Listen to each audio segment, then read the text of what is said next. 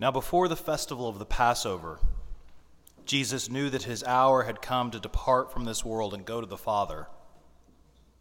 Having loved his own who were in the world, he loved them to the end. Let us pray. Holy God, on this sacred night, help us to set aside all of our worries and fears, anxieties and concerns, and open our hearts to the presence and movement of your Spirit. We gather around this table in gratitude, and we gather to worship you with joy and sobriety in Jesus' name. Amen. Let's stand and sing our first hymn.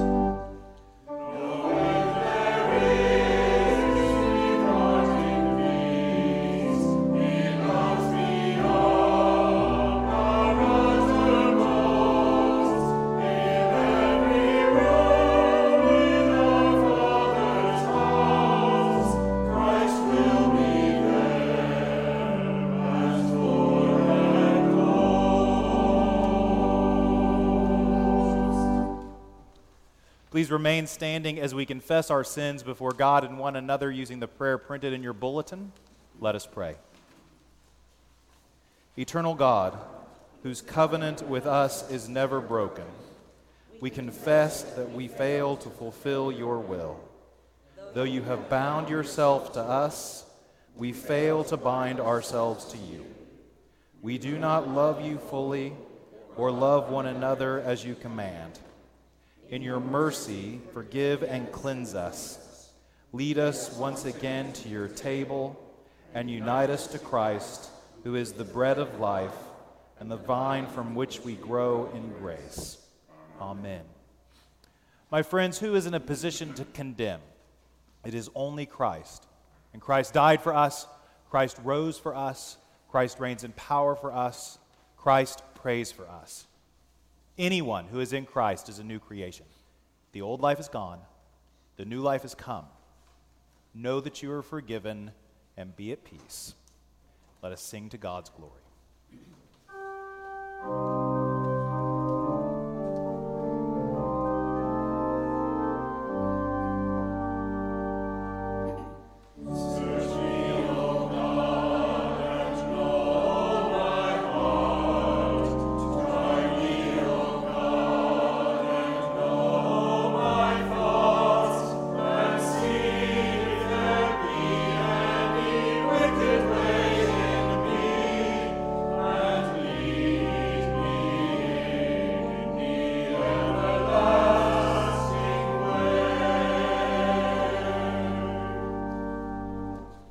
You may be seated.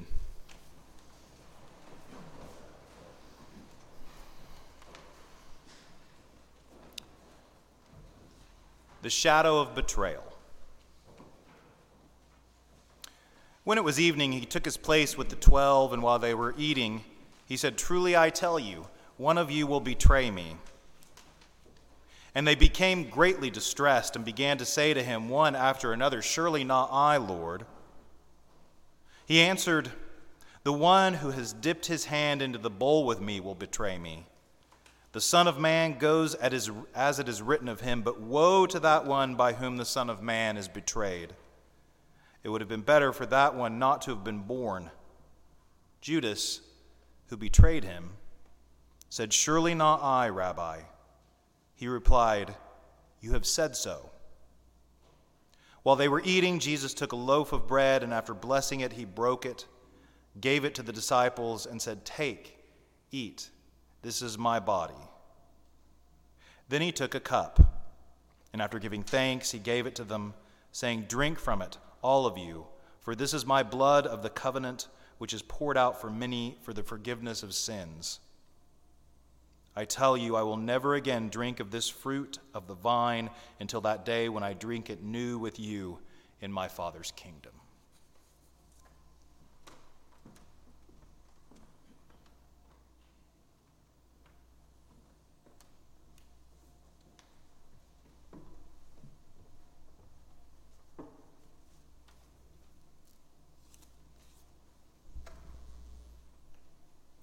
The shadow of desertion.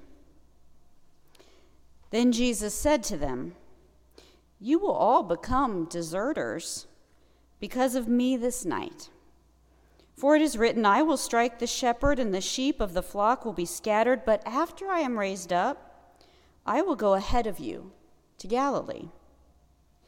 Peter said to him, "Though all may become deserters because of you, I will never desert you." Jesus said to him, "Truly I tell you, this very night, before the cock crows, you will deny me 3 times. Peter said to Jesus, "Even though I must die with you, I will not deny you."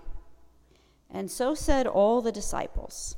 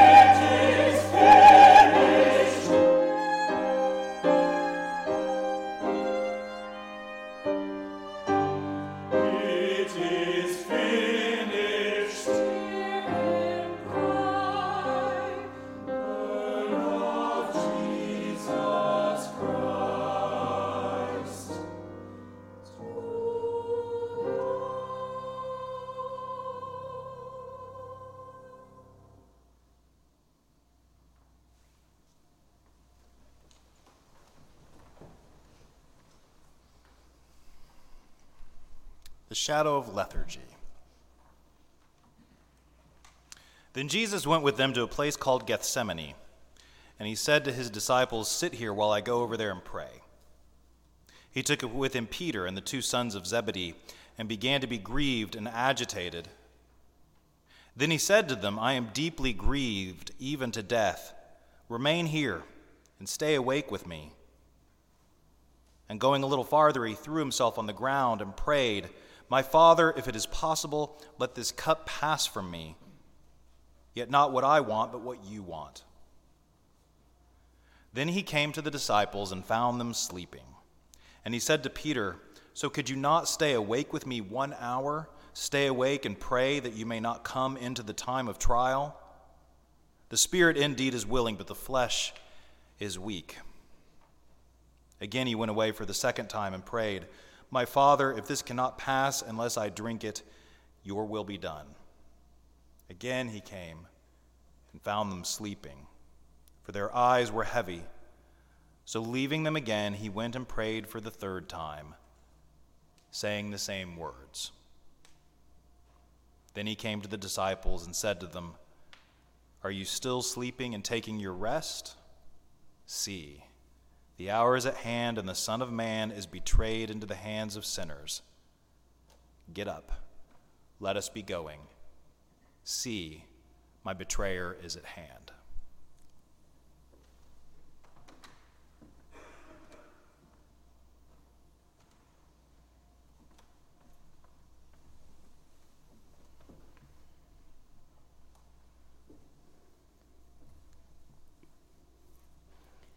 The shadow of violence. While Jesus was still speaking, Judas, one of the 12, arrived. With him was a large crowd with swords and clubs. From the chief priests and the elders of the people, now the betrayer had given them a sign, saying, The one I will kiss is the man. Arrest him. At once, Judas came up to Jesus and said, Greetings, Rabbi, and kissed him. And Jesus said to him, Friend, do what you are here to do. Then they came and laid hands on Jesus and arrested him. Suddenly, one of those with Jesus put his hand on his sword, drew it, and struck the slave of the high priest, cutting off his ear. Then Jesus said to him, Put your sword back into its place, for all who take the sword will perish by the sword. Do you think that I cannot appeal to my Father, and he will at once send me more than 12 legions of angels? But how then would the scriptures be fulfilled, which say it must happen in this way? At that hour, Jesus said to the crowds, Have you come out with swords and clubs to arrest me as though I were a bandit? Day after day, I sat in the temple teaching, and you did not arrest me. But all this has taken place so that the scriptures of the prophets may be fulfilled. Then all the disciples deserted Jesus and fled.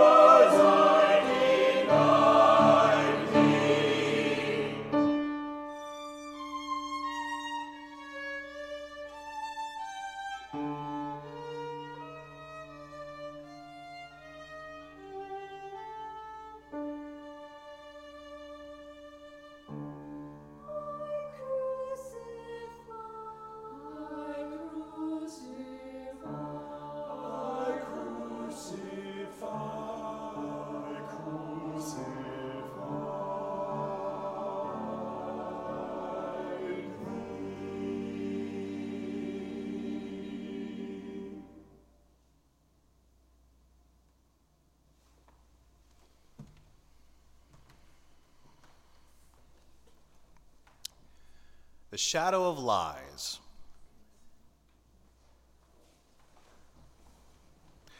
Now the chief priests and the whole council were looking for false testimony against Jesus so that they might put him to death, but they found none, though many false witnesses came forward.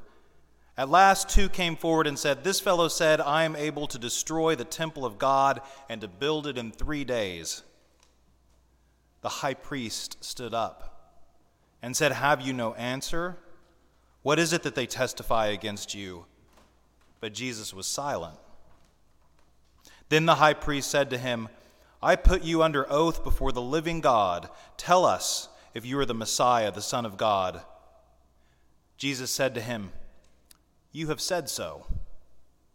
But I tell you, from now on you will see the Son of Man seated at the right hand of power and coming on the clouds of heaven." Then the high priest tore his clothes and said, "He has blasphemed. Why do we still need witnesses? You have now heard his blasphemy. What is your verdict?" They answered, "He deserves death." Then they spat in his face and struck him, and some slapped him, saying, "Prophesy to us, you Messiah. Who is it that struck you?"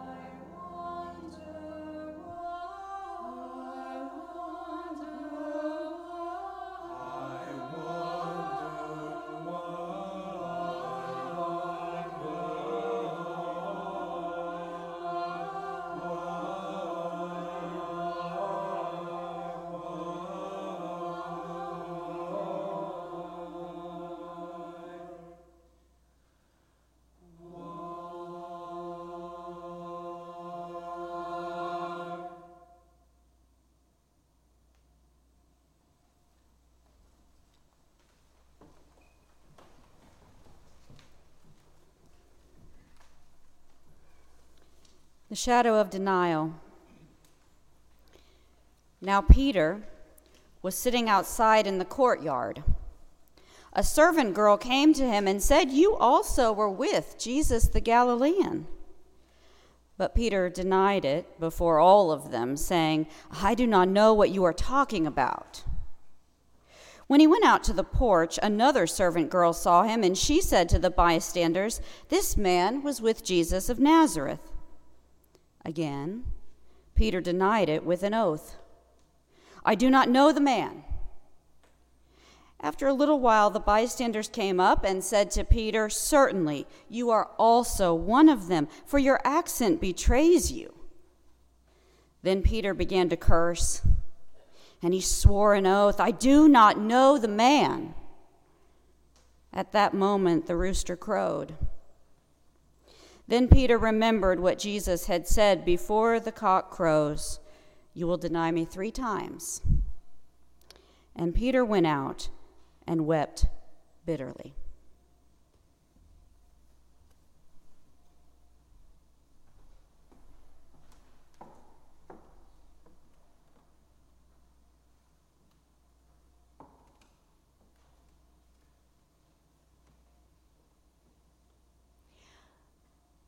When we are in a space like this that is full of so many symbols of the faith, so many images around us in this sanctuary, I want you to think about tonight for a moment, what would be the best symbol for the Christian faith?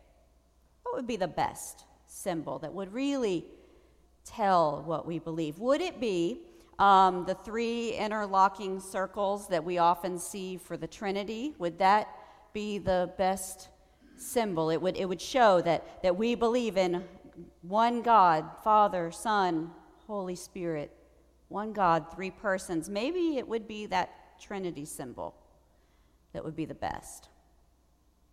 Or maybe the fish. You know, we remember learning in Sunday school maybe that that was one of the earliest Christian symbols. Jesus had said to his disciples, "Follow me, and I'll make you fishers of men." Maybe the fish would be the best symbol. Or certainly the cross, of course. The cross has to be in the running, the symbol of what God does for us in Jesus' sacrifice that we honor this week, that death didn't bring sorrow, but it brought victory. Maybe it's the cross. Many of us would say it's the cross that is the best symbol of the Christian faith. But there is another, and perhaps a surprising another. Over 1,400 years ago, the Pope at the time proclaimed this. This is how he put it. He said, "The most suitable emblem of Christianity is the rooster." You heard me right. The most suitable emblem of Christianity is the rooster. That's what the Pope said all those years ago. And from that pronouncement, in fact, churches started putting roosters on the tops of their steeples all over the world. Around the world, you can still see many that have remained, but why? Why a rooster as the best symbol of the Christian faith? Well, this night and in these readings have already told the story of what is happening here, of what is happening on this night. So I will only point out for us what is not written here. What we might have expected to read and we don't read tonight. What we consider in the events of this night, when we consider them, we know that there is this battle going on between heaven and hell around this table that night, between good and evil. We know that that is part of what's happening, this battle. And we might be expecting it to be sort of a Star Wars kind of battle, right? With good Yoda on one side and the heavy breathing Darth Vader on the other. There should be this monster of evil, but the evil, did you listen? It's not so astounding on this night. I want you to notice how ordinary it is. The sin we heard about on this night, the evil that was at work, is shaking a friend's shoulder awake because they've gotten sleepy. The evil that is in this night is watching people as they run when the going gets tough. It is hearing someone say what might sound like white lies. Who is it going to hurt? I was in a pinch. There's no heavy-breathing monster lurking at the edges of this table, at this meal. There's just frailty and fear and forgetfulness. That is the evil of this night. While Peter gets it specifically, there is a rooster waiting to crow for all of them. Of course there is. Who do we think Jesus is saving? Who do we think he came into the world for? It's not for heroes. I can promise you that. It's not for heroes. It's for us. Jesus ministered to, he taught, he healed, and tonight we celebrate that he suffered and died for the betrayers, the deserters, the lethargic, the violent. What's it say in your bulletin? The liars and the deniers, all those shadows. We're the shadows of this night, and he came for us. He came to save the ones the rooster has a lot to crow about. You know, sometimes Christians can be accused of acting holier than thou, right? Or that we look down our nose at other people, we act like we're perfect. And yeah, there have been times when we've fit that bill. We have acted that way when we shouldn't have. But when we are at our best, we know that it is the rooster that fits us. We know that about ourselves. And it's not just at that table that night that the rooster was ready to crow, but it's at this table every time we come to it. We know that we come here frail and full of sin. There's only a couple of differences between us and anyone else. There's really only a couple of differences. And the first is that we want to be honest about our rooster who's sitting right there. We know about him, and we want to be honest. And the other difference is that we know we're called to love each other in spite of the roosters that they carry. That's what Jesus did on this night. When he looked around that table of deniers and betrayers, you know, John records it the most specifically. John writes that Jesus looked at them. He looked at each of them and he said, "A new command I give to you. Love one another as I have loved you." He loved us more than he hated our roosters. And he asks us to love the same way. He looked around the table and he loved all of us more than he loved what the rooster has to crow about.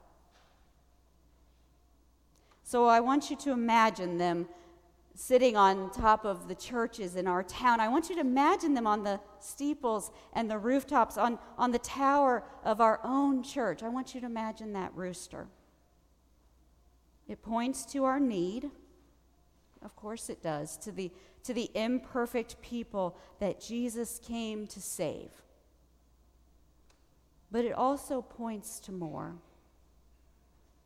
Remember that final scripture I just read for you tonight. Remember what happens. It was when the rooster crowed, it was when Peter heard it, that he woke from his lethargy, from his denial, from his desertion.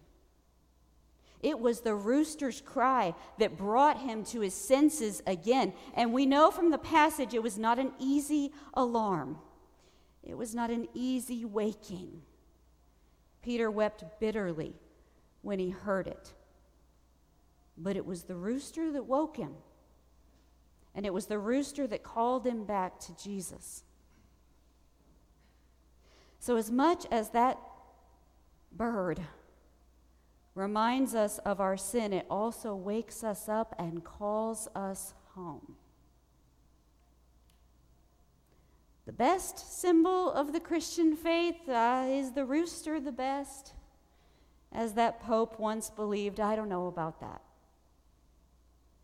I don't know about the best. But around this table, it is the kindest one we could hope for. It is an acknowledgement of how over and over we will stumble, and over Jesus will call us home. Amen.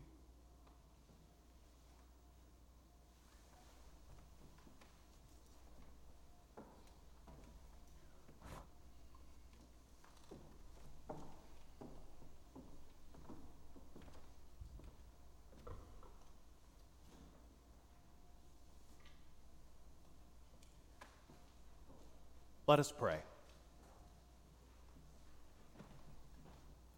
O Lord, as we gather at your table, we pray that your Spirit would be upon us, that through these elements our faith might be strengthened and renewed, awakened even. Help us as we gather here to be mindful of your call in our lives. Your call to love you with heart, soul, mind, and strength, and to love our neighbors as ourselves. We offer this prayer in Jesus' name. Amen. I invite you now to listen to the story of our faith.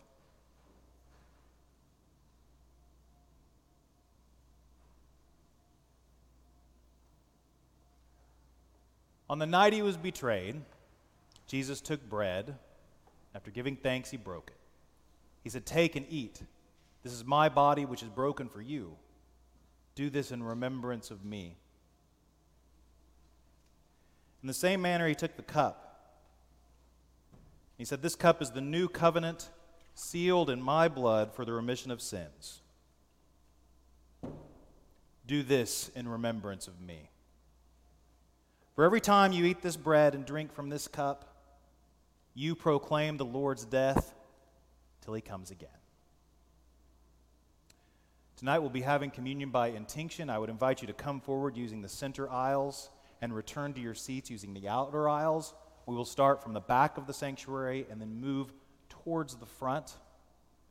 Please hold the elements and we will eat and drink together.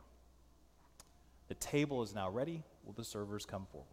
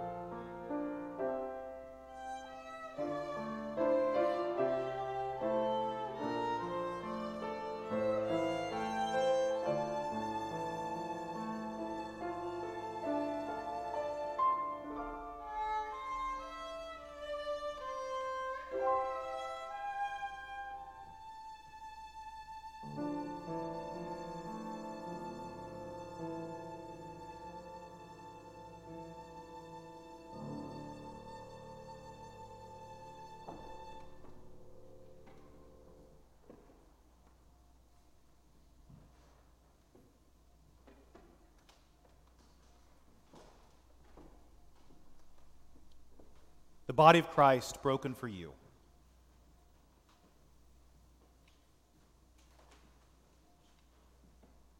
The blood of Christ shed for you.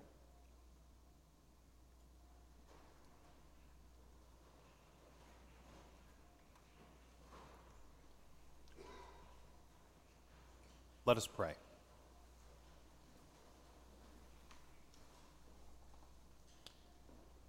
Gracious and holy and merciful God, on this evening which marks the betrayal of your Son, we are so grateful that that betrayal was not the end of the story. That on that same night, this gift was given to us, this gift of this table, a table of sacrifice, a table of selflessness, a table of humility, a table of community, a table of love. We thank you for the gifts of this table, and we ask that those gifts might be woven into our very lives, that the manners in which we carry out all of our actions and our duties, our chores and our tasks, our relationships, even our thoughts might be shaped by this meal instituted on this night. We thank you for this gift. We thank you for one another. And we offer this prayer as we were taught. Our Father, who art in heaven, hallowed be thy name. Thy kingdom come, thy will be done, on earth as it is in heaven. Give us this day our daily bread, and forgive us our debts, as we forgive our debtors. And lead us not into temptation, but deliver us from evil. For thine is the kingdom, and the power, and the glory forever. Amen.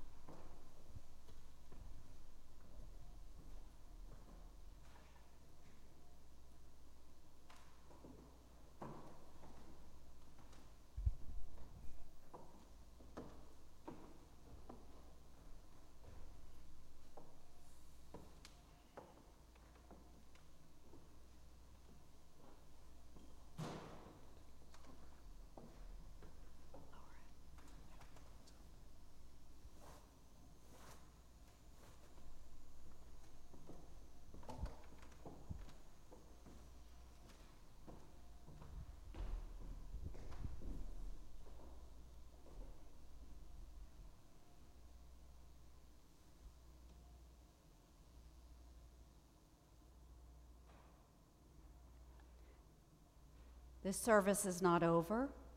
It continues tomorrow night on Good Friday at 6 p.m. Please go in silence and go in peace.